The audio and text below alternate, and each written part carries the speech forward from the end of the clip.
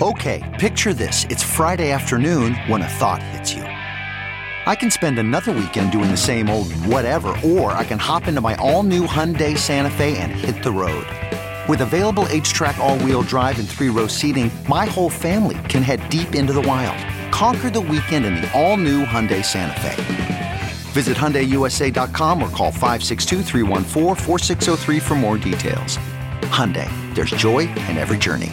CarMax is putting peace of mind back in car shopping by putting you in the driver's seat to find a ride that's right for you. Because at CarMax, we believe you shouldn't just settle for a car. You should love your car. That's why every car we sell is CarMax certified quality, so you can be sure with upfront pricing that's the same for every customer. So don't settle. Find love at first drive and start shopping now at CarMax.com. CarMax, the way car buying should be.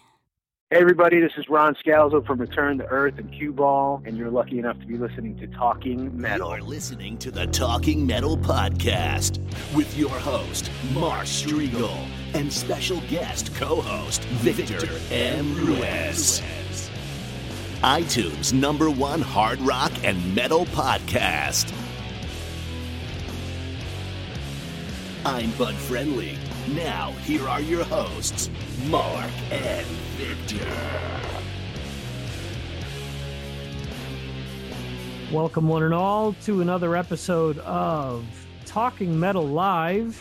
And as usual on Friday nights, you have me, Victor, in Spain. And on the other side of the world, only 3,000 miles away and change, you have Mark Striegel in Maplewood, New Jersey. Hey, guys. Hey, Victor. How are you? Good. How are you, Mark? Good.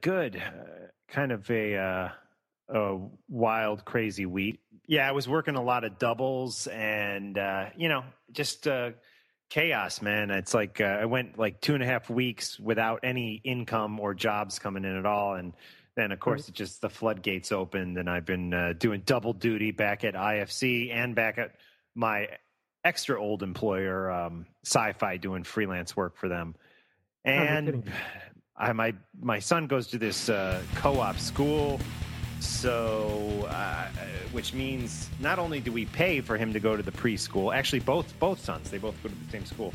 We not only pay for them to go to this preschool, but we have to volunteer at the school. So on top of working doubles and stuff, I also was working at his school during the week, which is rewarding and nice, but it was kind of just a rough week to do it. So I tell you, part of me earlier today, I was thinking, man, should I cancel the Talking Metal Live show tonight? Because I am just ready to freaking collapse in bed.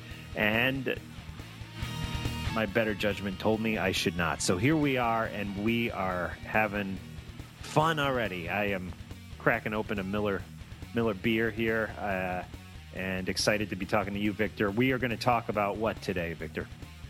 Well, we have two guests that have a little story regarding Hurricane Sandy. Both of them were affected, like a lot of people in the New York, New Jersey area. And these two guys have been guests both on Talking Metal and Mars Attacks at one point or another. So with the anniversary of what happened during Hurricane Sandy, I sort of thought that it would be neat to talk to these guys and sort of, get their side of what happened to them. And 1 year later,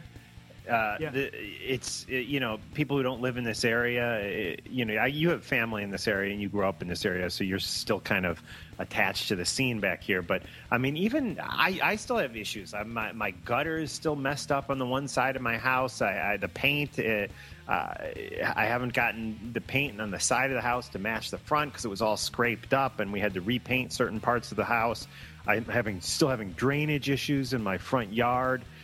Stuff is far from perfect here in New Jersey, and in the Long Island, New York area, we're still working our way back. And listen, I know the people down in New Orleans with Katrina got hit harder than we did, but still, this was a once in a lifetime experience for me personally. I put it up there with 9/11, Hurricane Sandy, that is, and And we're going to talk to, I had 2 trees fall on my house, and, I had 20 grand worth of damage to my house that, thankfully insurance paid for most of, not all of. It was the second hurricane in 2 years. The other hurricane, we actually had worse flooding in. What was that hurricane? I'm getting them all mixed up. Sandy. What's that? Was it Adam? No, it was. I'm drawing a blank here. I should know that. Hurricane Sandy, Hurricane. I'm not sure. As we both reach for Google. Yeah. List of hurricanes. List of New Jersey hurricanes. Which actually, I know this one wasn't a hurricane by the time it hit us because it had been down. The one from 2010, that is. Let's see, 2010, Hurricane Sandy. Ida, no. Hurricane Bill, Hurricane Tropical Storm Nicole, Irene. Yeah. Hurricane Irene. We had a lot of flooding and actually a ton of damage from that, which our insurance didn't cover because apparently we had flood insurance, but flood insurance doesn't cover sump pump failure. I mean, it's such fucking bullshit, man. The insurance companies are fucking thieves, man. All of them. Right. Health insurance companies and home insurance companies, car insurance, they're a bunch of fucking crooks. And that's a whole nother topic we won't get into. But, so they didn't cover us. Now, thankfully, FEMA did, and say what you want about the federal government, guys. FEMA definitely helped us out during Hurricane Irene here in Maplewood, New Jersey at my homestead. Anyways, enough of this bullshit. Let's talk some rock. We had John Leone from White Wizard on last week. What kind of feedback you been getting on the interview, Victor? It's funny because just like everything else, the fans are split with the camps, and you have people that going back that have always been sort of negative towards John, contacted me and still gave me negative, remarks. There was a little thing on Facebook there going back and forth with Joseph Michael that on my Facebook page where, I didn't mean anything. Oh, yeah, I caught some of that. He was definitely a little, I don't know what the word is, sensitive or testy towards the whole thing, so that was interesting. And I read I think this morning, or maybe it was yesterday morning, I was looking at Twitter or Facebook or something, and he was like, finally, just landed in New York. So he's finally back in this country after that whole ordeal. And you brought up a good point. Why didn't he just change his ticket and come home earlier? I mean, if his ticket was probably for return date at the end of the tour, but right. Couldn't he have just, for $50, changed his ticket and come back earlier? Maybe it's a lot more expensive than that. I don't know. But I've flown enough and gotten shafted with, connecting flights, flying back and forth from the U.S. to Spain over the years. And, when things like this happen, exactly what you're saying. You pay $150, $200 maybe, depending on what restrictions the ticket has, and you fly back. I mean, I would think that you'd end up spending more money just hanging out in Europe and having to pay for, your food and everything else. Totally. As opposed to coming back. And, I don't know. I was just posing some questions where, we have 3 different versions of the same story right now. We have what Will mentioned to us. We have what John mentioned to us. And we have what Joseph Michael mentioned to Metal Sucks. And I'm not here to say, oh, well, you know what, you're lying or this or that. But, if someone that's quote-unquote impartial is giving a different story to what you're giving, then something isn't lining up. And, I mean, that's something for them to sort out and whatever. And, I think it's important that, John was able to exercise, whatever, or talk about his side of things, whether, people take that as the truth or not, whether, Joseph Michael or any of the other members have a different story. In the end, as we've been saying all along, I think we'll all hang on to the music. It was a really good album. Totally. And, let's see what happens from here. Best of luck to everyone involved. I don't think it's for any of us to sit here and say, oh, screw John. He's been a dick to everyone, so I hope he never makes it, or I hope, whatever. Whatever happened between him and past members, that's their deal. My biggest issue, two slight issues with the interview. First, right. I will say there were only minor issues that I personally had with the interview. In general, I thought it was a fucking kick-ass interview, and I take my hat off to John Leone to coming on, sitting down and talking to us for like practically 90 minutes and telling his side of the story, and I found his version of events believable, quite frankly, and I'm not saying that they are, and I know other ex-members have their own version of events, as you said, but I found John's versions of events believable. Here's what I didn't like about my 90 minutes that you and I spent with John last Friday, 1 week ago from today. I didn't like that he brought Eric Kluber's name into the conversation and stirred up all those things. I thought that was unnecessary. I've spoken with Eric, and he's actually, had an opportunity on this show during interviews to bring up all that bullshit again. He chose not to, and I wish John wouldn't have gone there, but he did, and so whatever. He's obviously has some feelings, negative feelings about the whole way things went down with Eric. I thought that was unnecessary, and I can't remember if he did this off air or on air, but I thought it fucking, and we're talking about New Jersey today, guys, getting freaking hit in the storm and talking about what a great state New Jersey is. I thought it sucked because he was like, Victor, you're in Spain. And he was like, Mark, where are you? And I go, I'm in New Jersey. And he goes, oh, sorry. It's like, that's fucking bullshit, man. It's like, you know what? I've been in 30 of the 50 states, and New Jersey is one of the best fucking states out there. If you don't, if you want to go live in some wackadoodle place like Mississippi or some freaking way, dark liberal blue like freaking state like Oregon or something, go ahead. New Jersey is freaking the most level-minded state, in my opinion, as far as people, as far as politics, as far as we have a lot of great sports teams. Half the fucking New York teams play in New Jersey, by the way, guys. And it's so awesome to be right next to the greatest city in the world, New York City. I mean, New Jersey fucking kicks ass, and I can't remember if he said that comment on or off air, but that kind of got under my skin a little bit. And I know he was just fucking kidding around, but New Jersey gets fucking kicked in the nuts a lot, and you got to stick up for it here and there. And it really got kicked in the nuts with Hurricane Sandy. Yeah, absolutely. I agree. And being a New Jersey native and trying to keep up, with everything, obviously it isn't the same as being there. I learned that firsthand with 9/11 with, people saying, oh, well, I saw it on TV and it was so powerful. It's like, okay, well, live it in person. Yeah. Sandy's the same deal.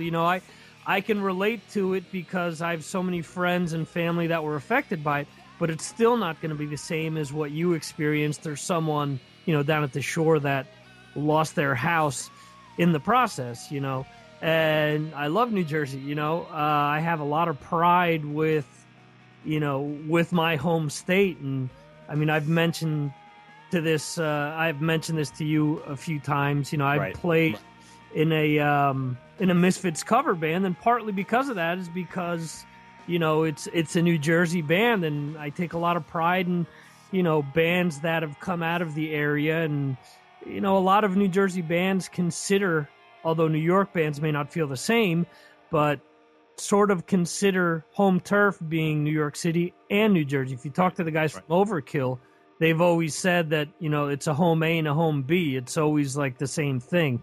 And I mean, there have to be bands like Anthrax and things like that, or bands of that nature that, coming from that metal militia of, Old Bridge and coming from Megaforce and all that, they have, they have to have a soft spot for the state. Yeah. Read the book Louder Than Hell, man. You think fucking everybody's like, oh, California is so important to the metal scene. Read the book Louder Than Hell, and you'll see how how crucial New Jersey was to thrash metal, especially. I mean, it's where all these bands, including Metallica, came to fucking break big. Metallica's first show with Kirk Hammett was in my hometown of Dover, New Jersey. So that just goes to show part of the importance that the state and, the area has when it comes to, as you're saying, the thrash movement. Yeah. Hey, I'm looking at the clock here, Victor. It is 9:16. I think we should probably get our first guest on the line, right? Yes. Why don't you quickly announce who's on the show tonight, and then we'll get the first of two on the line. Sure. We have Joey Z from Life of Agony. Let's see if we can clear up if that's currently or formerly of Life of Agony, as well as his Hurricane Sandy story. Cool. And after that, we have Ron Scalzo, a.k.a. Cue Ball, that all of you know and love from his work with Bumblefoot and non-PLJ and so on and so forth. Return to Earth, of course. Return to Earth, of course, yes. And so I guess let's get into some music here, and let's phone up Joey then. All righty.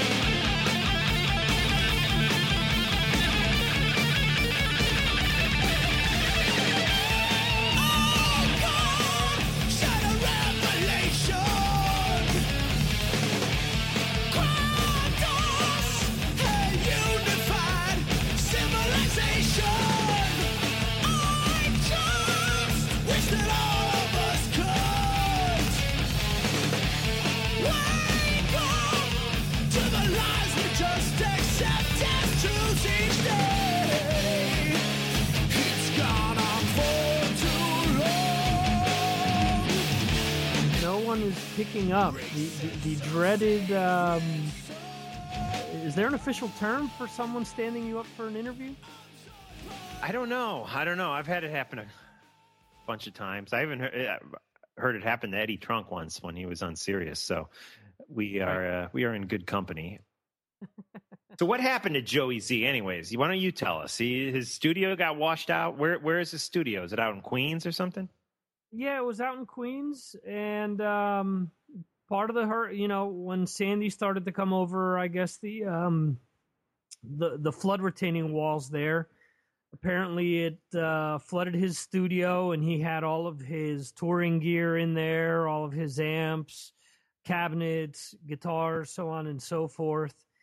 And apparently the whole place got flooded. There's a YouTube video up on his site on Joey Z Productions. You could also search it by putting Joey Z into YouTube, and you'll see he's actually walking through the flooded studio, and apparently there's fungus and everything else that he's starting to smell and mold and all this crap. And he's basically saying in the video that he's hoping that the insurance company picks up on everything, similar to what you were mentioning before with the previous flood damage and everything. So for me, it was heartbreaking to see, someone that, you set up a nice little studio there. It's starting to pick up press, and, little by little, bands with some sort of recognition are starting to record there and whatnot. He mentioned when we did the live show from Bionic that he had actually done the vocals for Anthrax's Worship Music before Joey came back. They'd recorded them there. And it's just, for me, it was heartbreaking to see, someone going through all the trouble and, setting up a business and sort of setting up life after, a band that had, some type of recognition, especially in the area, and just having everything wash away like that. I have exchanged emails with him, and he has mentioned that he is now reverted to producing and doing all types of recording work in other studios where he's brought in like as a guest producer. So I guess things have sort of worked out for him, but I mean, it still has to be very discouraging. Okay, setting something up like that. Let's break it down for any Talking Metal listener who might not know Life of Agony. Can you give them a 3-minute history lesson on that band, Victor?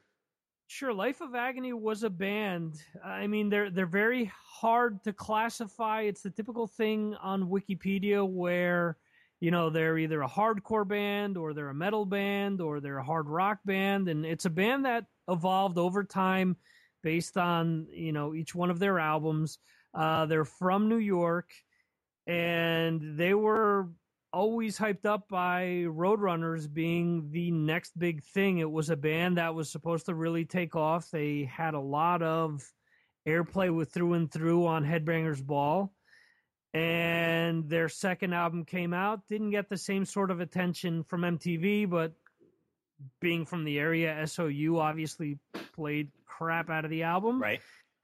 And their third album came out, Hope, and they went off in a totally different direction. A lot of people became disinterested in the band. A lot of hardcore fans of the band hung on because the lyrical content and everything was still just as powerful as the first two albums. And at that time, from what Joey has mentioned to me in previous interviews, his cousin Keith Caputo quit the band due to, outside influences telling him that he would be bigger on his own. He also had an issue with heroin at the time, which has been well documented. And fast forward a few years after that, Joey was in Stereo Mud, which got press with Jimmy Iovine's Farm Club on USA Network. They were one of the featured bands on there. Okay. As was G-Soul. Were they? Opus's band, yeah. What do you guys, totally not to cut you off, but what do you guys think of Opus? Like, as in you guys, Victor, you and the 6 people who are currently listening to the live stream. What do you guys think of Opus? Is he somebody we would want to give a podcast show to? Because he's expressed an interest. We were once talking to him and Jamie Josta about doing a podcast for Talking Metal Digital. I'm not sure if that has any chance of happening, but one thing that definitely has a chance of happening is Opus having his own show. I mean, he's a great salesman. Yeah, I mean, that's my issue. I don't just want to give him a show, and all he does is, my Black Sabbath tribute band is playing at blah, blah, blah in New Haven, and then on the next day, I'm going to be on a psychic show on the, Access TV network, and then the next day, I'll be getting out on the road with Dead by Wednesday. It's like, I don't want that, because no one, I mean, I shouldn't say no one cares. A lot of people care, but not enough, So yeah, and I agree with you. And this has been a conversation that we've had going back and forth behind the scenes. And for example, this week I was catching up on old episodes of Talking Metal and got to hear the interview that John did with Ricky Byrd. I absolutely love that interview because it was such great storytelling going back and forth. You could tell John was really into the album. That was John at his best, and that's why I love the guy. And listen, I'm no dummy. I know that people out there love John, and some people don't love him. And we got a lot of great feedback on that Talking Rock episode, which we actually put out as a Talking Metal episode too. And that's what makes John so good. And I'll tell you one thing.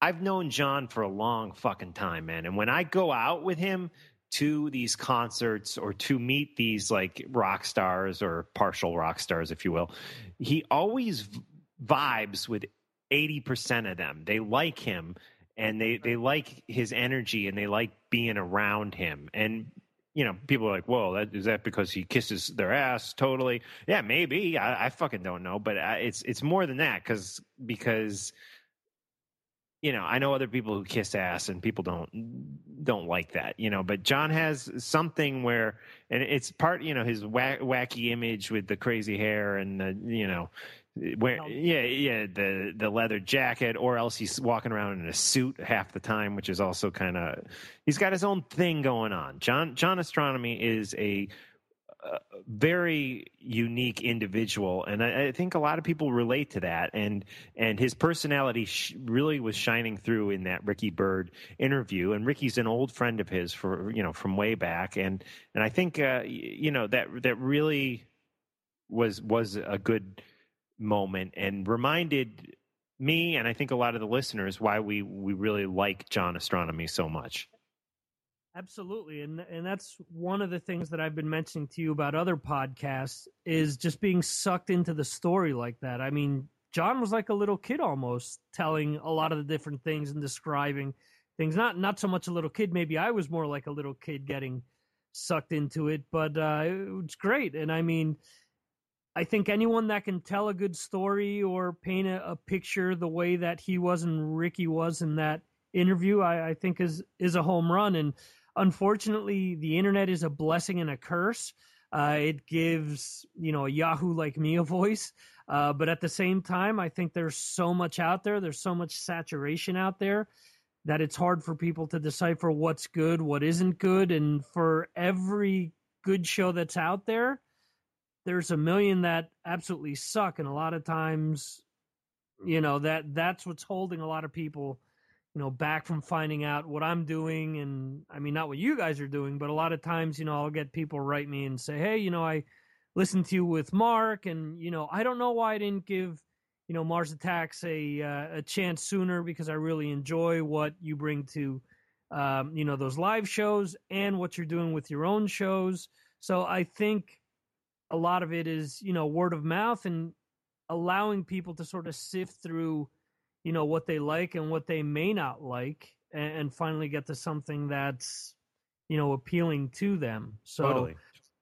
Now, speaking of your show, by the way, which is Mars Attacks, I just want to plug that, guys. You can listen to Mars Attacks a couple ways. One way is to go to talkingmetaldigital.com and go to the Mars Attacks section, and we have Victor's podcasts are now being posted there.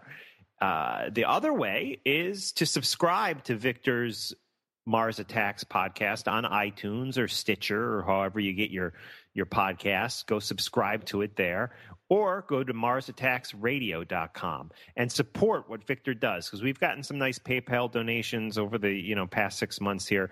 I'd love it if a couple of you guys could send Victor some love through his PayPal donation button, which is located on MarsAttacksRadio.com. Right? Absolutely, cool. Yeah. Cool. So help Victor out. And also, as long as we're talking business, John and I have signed on with a new ad firm, which is going to be selling sponsorships on Talking Metal. They're called The Mid-Roll. If you're interested in advertising on Talking Metal, just Google The Mid-Roll and let them know. I don't know. I'll get their email address for you. I don't have it in front of me right now. But it's very important that the listeners support any sponsors that come on Talking Metal. And that means clicking through any links we have on our site to the sponsorships, kind of like you guys did with Hulu. If they're offering any sort of free trial, like if we got Audible Books as a sponsor, I'd want you guys to all go get your free download through them. And sometimes it's a pain in the ass, like this free stuff that these sponsors offer. They want you to put in a credit card number, because then they'll start billing you as soon as the free trial ends. And I know that it's a pain in the ass, but listen, it's easy enough to go set your Google Calendar to remind you to quit. And all this stuff, if you don't want to continue on with the product, that is. And all this stuff is really crucial to helping us keep this whole thing going. So again, my request for support this week is to give Victor a PayPal donation, even if it's $5. Give him whatever you can on his site, which is MarsAttacksRadio.com, and support any future sponsorships that you hear on this Talking Metal podcast. Thanks. That's been my Talking Metal service announcement for the evening. I guess Joey Z is not calling in, huh? I take it he isn't calling in, so it's a shame. Would have been cool to catch up with him, but it is what it is, I guess. Well, let's go to Twitter right now. Let's see what's going on Twitter. Talking Metal is live, and let's see, hashtag Talking Metal. Absolutely nobody talking about Talking Metal right now, at least not by using the hashtag Talking Metal. Let me see. We got Paul Stanley checking in. He's saying, not with us personally, just with his, I follow Paul Stanley on Twitter. He's saying there's been an earthquake in Japan. Have you heard that? Yeah, like a 7.3 magnitude apparently, and they've got tsunami warnings again. Oh, fuck. There's just some point this afternoon, at least afternoon for me, that this took place. Sean Baker, I noted his Twitter handle in our Follow Friday tweet that I sent out through the Talking Metal handle on Twitter earlier today. Guys, that music, a couple of people have written in saying, what's the music that you use, the theme music? Well, there's a couple different tracks, but one I think that most of you guys are asking about is Sean Baker's song. It's called Which Way to Radioland. And what else is going on Twitter here? Chiaki from Metal Moment podcast just favorited our tweet that says we are doing a live show right now, so I don't know if that means that he's listening in or not. And Gene Simmons, let's see, tweeted about a piece of his gum that he chewed is being auctioned off on eBay. Isn't that crazy? Gene Simmons is auctioning off gum that he chewed on eBay. I hope that's for a charity. I hope so too, and I mean, I don't know. I hope the Hard Rock or someone like that, goes out and bids on it. I know I wouldn't. Yeah, I don't know. I'm getting, obviously I'm a big Kiss head, but all the members of Kiss seem to currently, like within the last 15 minutes, be sending out tweets. Here's Tommy Thayer. Again, it is 9:35 p.m. East Coast time on October 25th, 2013. Tommy Thayer just tweeted out that the Tommy Thayer Epiphone Spaceman Les Paul, the first run is now sold out. Wow, I that's awesome. Good for Tommy. Are you surprised by that? I mean, what's the first run? 10 guitars, or is it 10,000 guitars? I mean, I guess it depends, because didn't they put out multiple models for his guitar? Didn't they put out like one that was about a grand, and then one that was slightly above and slightly below? I think so. I know. Yeah, I know he wanted it to be really affordable. Actually, Victor, I don't know if I've ever priced it out. I do know in the tweet he's actually holding it. It is a good-looking guitar. And, Tommy's a guy, because he's got the Ace makeup on and stuff, he takes a lot of shit. But I even heard a certain someone who works for Ace tell me that the guitar is a really solid built and great sounding guitar. Because that's right, John Astronomy has tried out the Epiphone Spaceman Les Paul, the Tommy Thayer signature model. And yeah, there you go. I actually just finished reading Peter's book. I'm a slug when it comes to reading, and I actually finished it this afternoon. It was interesting, his take on the whole Tommy side of things, but yeah, I don't know. He's nasty towards Tommy in his book, and that's because he feels Tommy is on Team Gene and Paul, and he doesn't like that, and I see his side of it being resentful that Tommy's up there wearing his Ace's makeup, that is, and but whatever, man. Kiss sounds so fucking good. You think they would sound that good? I mean, I'm sorry, I shouldn't probably say this, but if Peter and Ace were still in the band, I see Kiss every time they come through New Jersey and or New York, and they wouldn't sound as good as they currently sound with those two guys in the band, especially friggin' Peter, who can hardly, in my opinion, really has no business being behind the kid anymore. Those Eddie Trunk 30th anniversary videos, I was so hyped up to see them, and I see that he's playing Hooligan with Frank Bello and Bumblefoot, which is pretty awesome to that song. I mean, I've never heard that performed live. Yeah, in person. Oh, okay. Did they ever play it did they play it on the old tours? I think they did, actually. I think they did. I believe, if not within Kissology, I'm almost positive that I have a bootleg on VHS. I think so too. Yeah, from like Houston or something like that. They're in a Love Gun tour where they actually did that song. But I don't know. I mean, reading the book and I would consider myself a drummer before anything else because I'm a hack on guitar. Peter's one of my biggest influences, and just hearing, a live tour or live, and then hearing how he plays the stuff now, I mean, is just so heartbreaking. And for anyone that wants him back in the band, listen to that Millennium concert that was released within the a live box set a few years ago. He's never going to be back in the band. I mean, after that what he wrote in that book, and after and they can sound better, and they have less of the drama, and they can pay Eric Singer less, and I'm sure Eric Singer makes a good penny playing for Kiss, but it's just like, the one thing I got from that book, which is a great fucking read. If you haven't read Peter's book, go get it. It is a very negative read, but it's a page turner, and I really liked it. But it's just that the one thing I got out of that book is Peter's kind of difficult to work with, Yeah, and he seems to be bitter towards everyone because, I mean, he doesn't he doesn't paint Ace very well.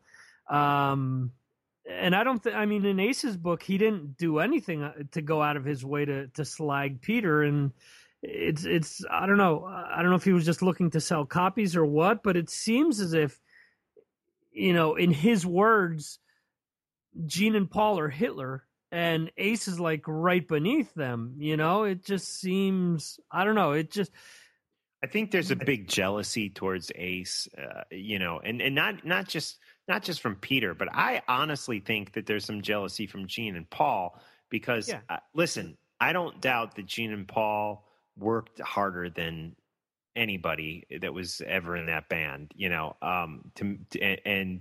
and the band probably wouldn't have gotten famous without Gene and Paul. And there's a very good chance Ace and Peter may have never been rock stars without Gene and Paul. However, Ace Frehley, when those 4 solo records came out, his sold the most. And I mean, when I was freaking 9 years old, my favorite 2 guys were Gene and Ace, and my brother's was Ace. My brother had Ace posters all over his room. My brother's a few years younger than me. When he was like 6 years old, and it's just like everybody loved Ace back in those days, and I think people were jealous of that, including Peter and to some extent Paul and Gene. And I think it sucks, quite frankly, that Paul and Gene continue to and every freaking interview cut down Peter and Ace. It's like, it'd be nice to hear them say something good about Ace. Like, yeah, we made some great magic together back in those days, but we have a new, they can always spin it around, but they always seem to, like, reporters give them the bait to say something negative about Ace and Peter, and they always take it, Yeah, I don't understand either. And for me, it was Ace as well. I remember being 4 years old, my brother having Destroyer and Alive 2, and Alive 2 had that booklet with all the various pictures from over the years. And I remember there was that one big picture of Ace with the yellow light shining over him. And I saw that as a 4-year-old, and it captivated me. And I mean, I was in kindergarten singing Kiss songs, for God's sakes, and it had nothing to do with the merch or anything like that. It was just that whole imagery that, that they had going on, and it seemed like they were, superheroes and larger than life, and the songs were great. I mean, Peter had swing. Peter had, a very, a certain type of fierceness to his playing, which he lacks now. It's unfortunate, but drumming is the most physical spot as a musician, and unfortunately, if A, you don't take care of yourself, and B, your body just with age just starts deteriorating. How many other drummers have we had this conversation about? Yeah. And I mean, drums is such a physical thing, especially for hard rock and heavy metal drummers. It's like, I find it amazing that these guys like, Carmine Appice or even Vinny Appice can go out there and still really slam pretty hard, because most guys their age get behind the kit and it's just not the same anymore. And especially if you take a decade off where you're not playing. I mean, you could say the same thing about guitar players. I mean, they've always said that, post Zeppelin, Page took that decade off where, he didn't touch the guitar for barely at all, like in a 5-year period. And then, even after the Firm, he really wasn't playing all that much. And he just never got back to where he was with Zeppelin. And I mean, you and I spoke about that recent Zeppelin DVD that came out, and I watched it after the fact, and I actually found it hard to watch because Page, he sounded all right, but he's just nowhere, at the level that he once was, back in the Zeppelin days.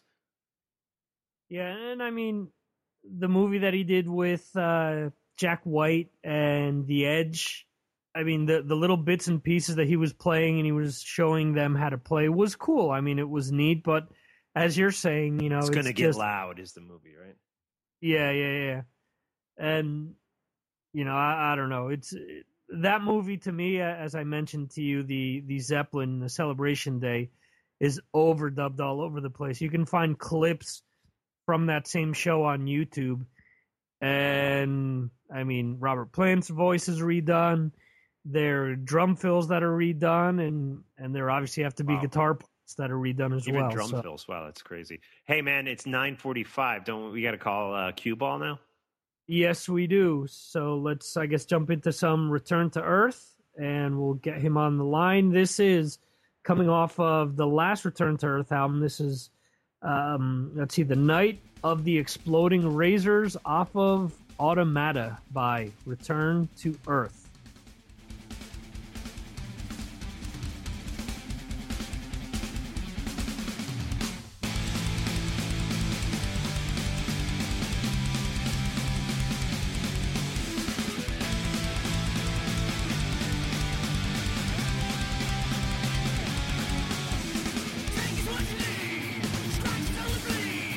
Feeling out of soul, still come back for more. Now you make me do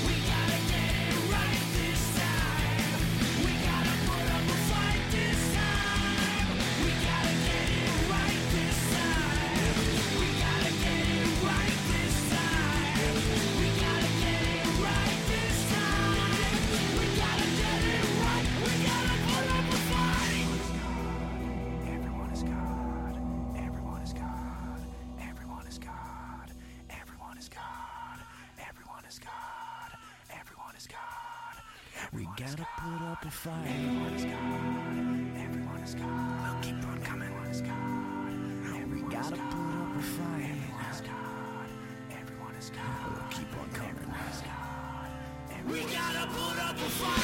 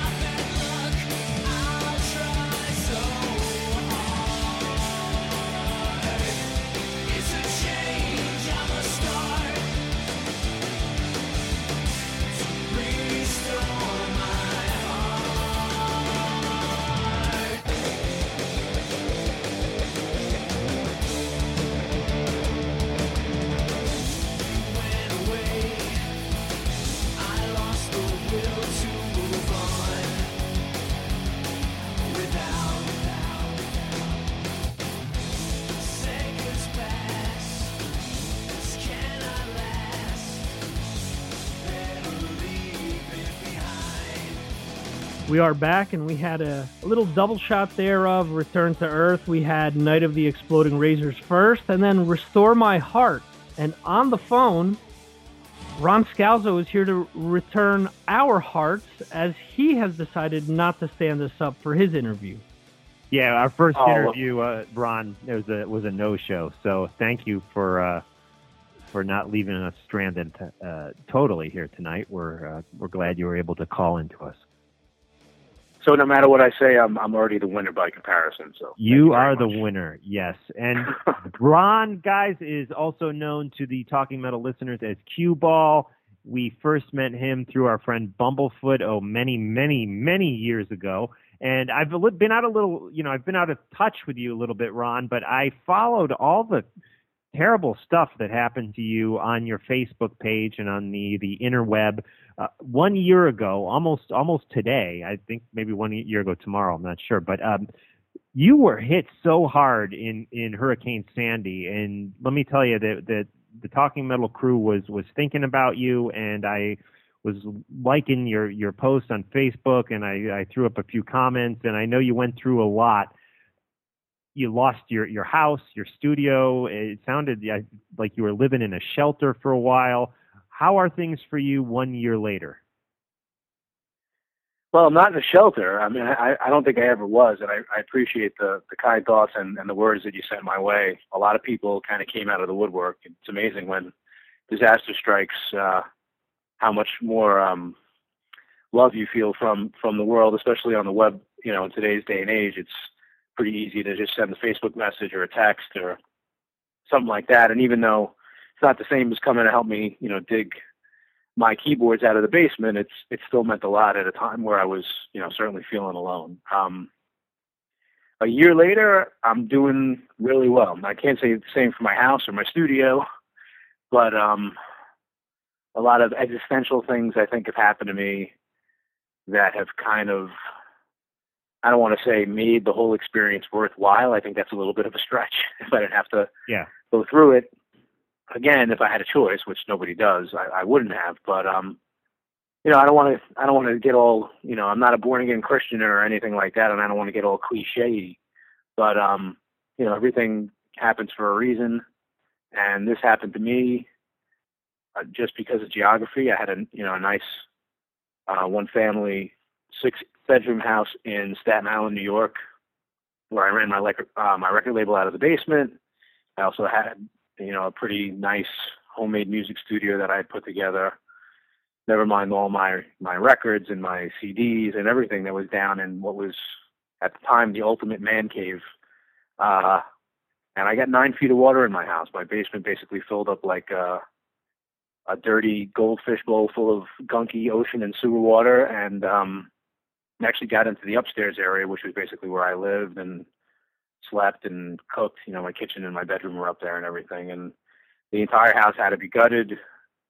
And I was actually supposed to be running the New York City Marathon at the time, which they canceled here in New York, and I was preparing for that, and I believe it was the day of the marathon. Instead of running the marathon, I was standing in a 300 square foot dumpster full of my crap. So wow. It was. And you lost just about everything? Possession wise, I'd say I lost about 85% of my stuff. The house, was obviously unlivable after that. And listen, I'm alive, man. I could have been dead that night. People in my neighborhood died, little kids died, and people got hurt, and you don't expect it to ever happen to you. We see the tsunamis in Japan, and we saw what happened in Oklahoma right afterwards. It's, you never know what's going to happen. But growing up in New York, you don't expect to be the victim of a hurricane. It happened, and it changed my life in a lot of ways. Certainly changed my philosophy about a lot of things. And instead of really complaining about what I didn't have, I've been grateful for what I do have. And again, I don't want to say that I would go through it all again, but in a way, I'm kind of glad that I went through it, because before the hurricane came along, I wasn't exactly living the greatest life. I'm not saying I was living a poor life, but it's the stereotypical wake up call, as they say. And I was certainly woken up. It was a rude awakening. Can we play that next? Prong, Rude Awakening? So by which band? Go ahead, Victor. No. He wanted us to play Rude Awakening next. I have Rude Awakening by many bands. All right, see? So the hurricane is getting me my request for Prong, Rude Awakening. Everything's coming my way. How has all this stuff that you've gone through over the last year, post Sandy, affected you artistically and musically with the music you are now creating? Well, it's funny that at the time, you and I have known each other for a while. You knew that, basically about 8 years ago, I started my own record label just because it was the punk rock thing to do. I didn't really want to get into bed with anybody else. I had an interesting, non-contractual relationship with Bumblefoot, who was helping me make my cue ball albums and was very helpful with the mixing and the recordings for the first Return to Earth album, and mixed the second one. And I didn't really know if running the record label was what I wanted to do, not necessarily because I was not enjoying it or didn't think it still could be successful, but it was a one-man show, and I had employees and I had people come into the house, and I was trying to turn the record label into this full-fledged, fleshed-out entity, just like, all the record labels from all the bands that we like. And it was pretty futile. It wasn't really happening for multiple reasons. So, sometimes you need a little push in life. I'm not saying the hurricane was the best push, but maybe, running the label in the state that it was in was kind of me spinning my wheels. Mm-hmm. And now I've been ushered into the digital age. There's no more T-shirts, there's no more mailroom, there's no more supplies, there's no more CDs. And in today's day and age, that's not necessarily the worst thing in the world for a label that doesn't have a lot of touring bands, and certainly bands that aren't moving dozens and dozens of CDs on a weekly basis. We all know what's going on the internet right now with MP3s and Spotify and all this fun stuff, where people really aren't buying physical product anymore anyway for bands that are not kind of heritage metal bands or rock bands. So from that standpoint, I think the whole Hurricane experience kind of ushered me out of, made me take my label hat off, which maybe I needed to do, and really focus on the music. Mm-hmm. And I've done that over the past year. Certainly, the lyrics that have come out of me, and probably more than anything else, because I really haven't been able to focus on music because I lost a lot of gear, I lost a lot of keyboards. My piano, amazingly, was salvaged from the upstairs, and I took it to my day job where I work for a big behemoth commercial radio station in New York City. So I was able to continue to write on that, and they let you bring a piano into the office there? Oh my God, that's another story for another night. Yeah, basically my Wow. boss came to my rescue. I mean, just the fact that the piano, this was, and I have a Yamaha P1. It's a nice upright. I actually bought that piano with the money I made from the advance we got from Metal Blade when we signed with them to put Automata out. That was my little, gift to myself. And I looked at it as an investment, studio piece, something I could use to record on and get to, learn how to record piano in a studio. And I had it set up in my living room, in the middle of my living room, and had the mics up and everything. And it was great. And it's actually starting to get a little more prolific as, a self-producing piano player to kind of get that stuff down. But, yeah, that was like the first thing. It was the first and only thing that I really tried to salvage from the upstairs because it was such an expensive piece, probably the most expensive thing in my entire house. Wow. And my boss came to my rescue. It was, if you recall, last year, not only did we get the hurricane, but soon afterwards it snowed in New York. Yeah. And it got very cold, and that's not really the ideal weather conditions for a piano to be in. They do prefer it cool, but not like 37 degrees, which is the temperature in my house after the hurricane. So, Wow. no heat, no hot water, everything basically becomes this empty shell. And I'll never forget it, man. I'll never forget, all my help had gone home after the first 3 or 4 days of, the post-hurricane activities. And it was finally just me in the house alone, just going through the rest of, whatever had survived. And the piano was under this big, thick blanket that we put on it to try to, maintain its temperature. And I pulled the blanket off. I remember I was wearing gloves. It was like November 4th or something like that. And I started playing, and you could hear outside, there were like bulldozers outside just moving debris from myself and my neighbors' houses just all over the block. And it was a really surreal moment. But I know I'm giving you a long-winded answer here as usual, but from an existential standpoint, it's really, I really feel like I've written the best stuff I've written over these past, 12 months, and because of, what happened to me. I mean, certainly, like I said, I'm not born again. I haven't changed, I've tweaked myself a little bit. I feel like I'm a stronger person. I can deal with adversity a hell of a lot more than I probably could have before all this happened. And I think it's coming out in my songwriting, and hopefully, once these new albums come out that I'm going to put out, it'll certainly shine through. And these albums that you're saying, they're going to be Return to Earth, or is it going to also be cue ball work? What do you have in the tunnel, per se? Well, you guys both are pretty familiar with Return to Earth. Myself, Brett Aveni, who's a long time friend of mine, used to be co-workers, and we're in other bands back in the day. And of course, Chris Penny, who, when we finally started to get a band together, had just joined Coheed and Cambria, which kind of complicated the whole situation as far as being able to tour or perform or really do anything that traditional bands that, get signed to a pretty decent heritage metal label do.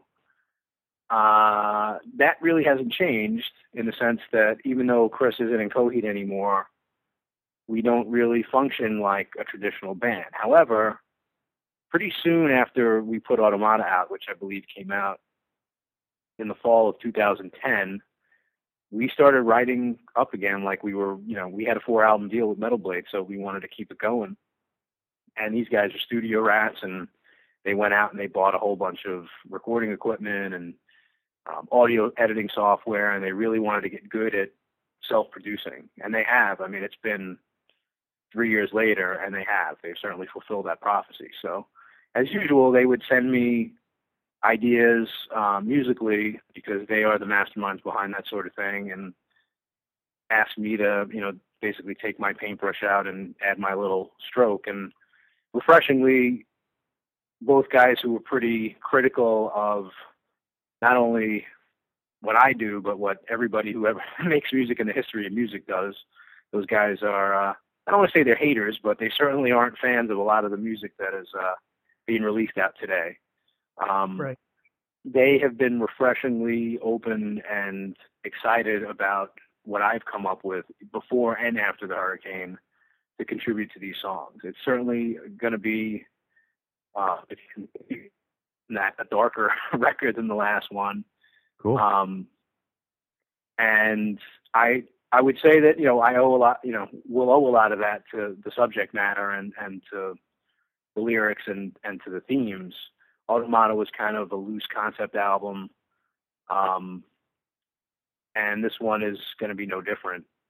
As far as when it's going to come out or how it's going to come out, that remains to be seen, but we certainly have made strides over the past few months. I was certainly out of commission for a little while, but that didn't stop those guys from continuing to make music. And I believe I'm going to track vocals for the album in about 3 weeks. And then we'll present the best songs that we pretty much have down right now. I'd say we have about 9 or 10 quality songs that we are all pretty confident we want to include on the record. We'll present it to Metal Blade, and if they give us the thumbs up, then we'll move forward and we'll finish the record. And we're probably going to produce it ourselves like we always do. And if it's up to me, which it's only a third up to me, we'll hopefully, put it out sometime in the middle of 2014. Excellent. And where can the listeners go to find out, updates on when it's coming out and just updates on Return to Earth in general? Is there a Facebook page or website?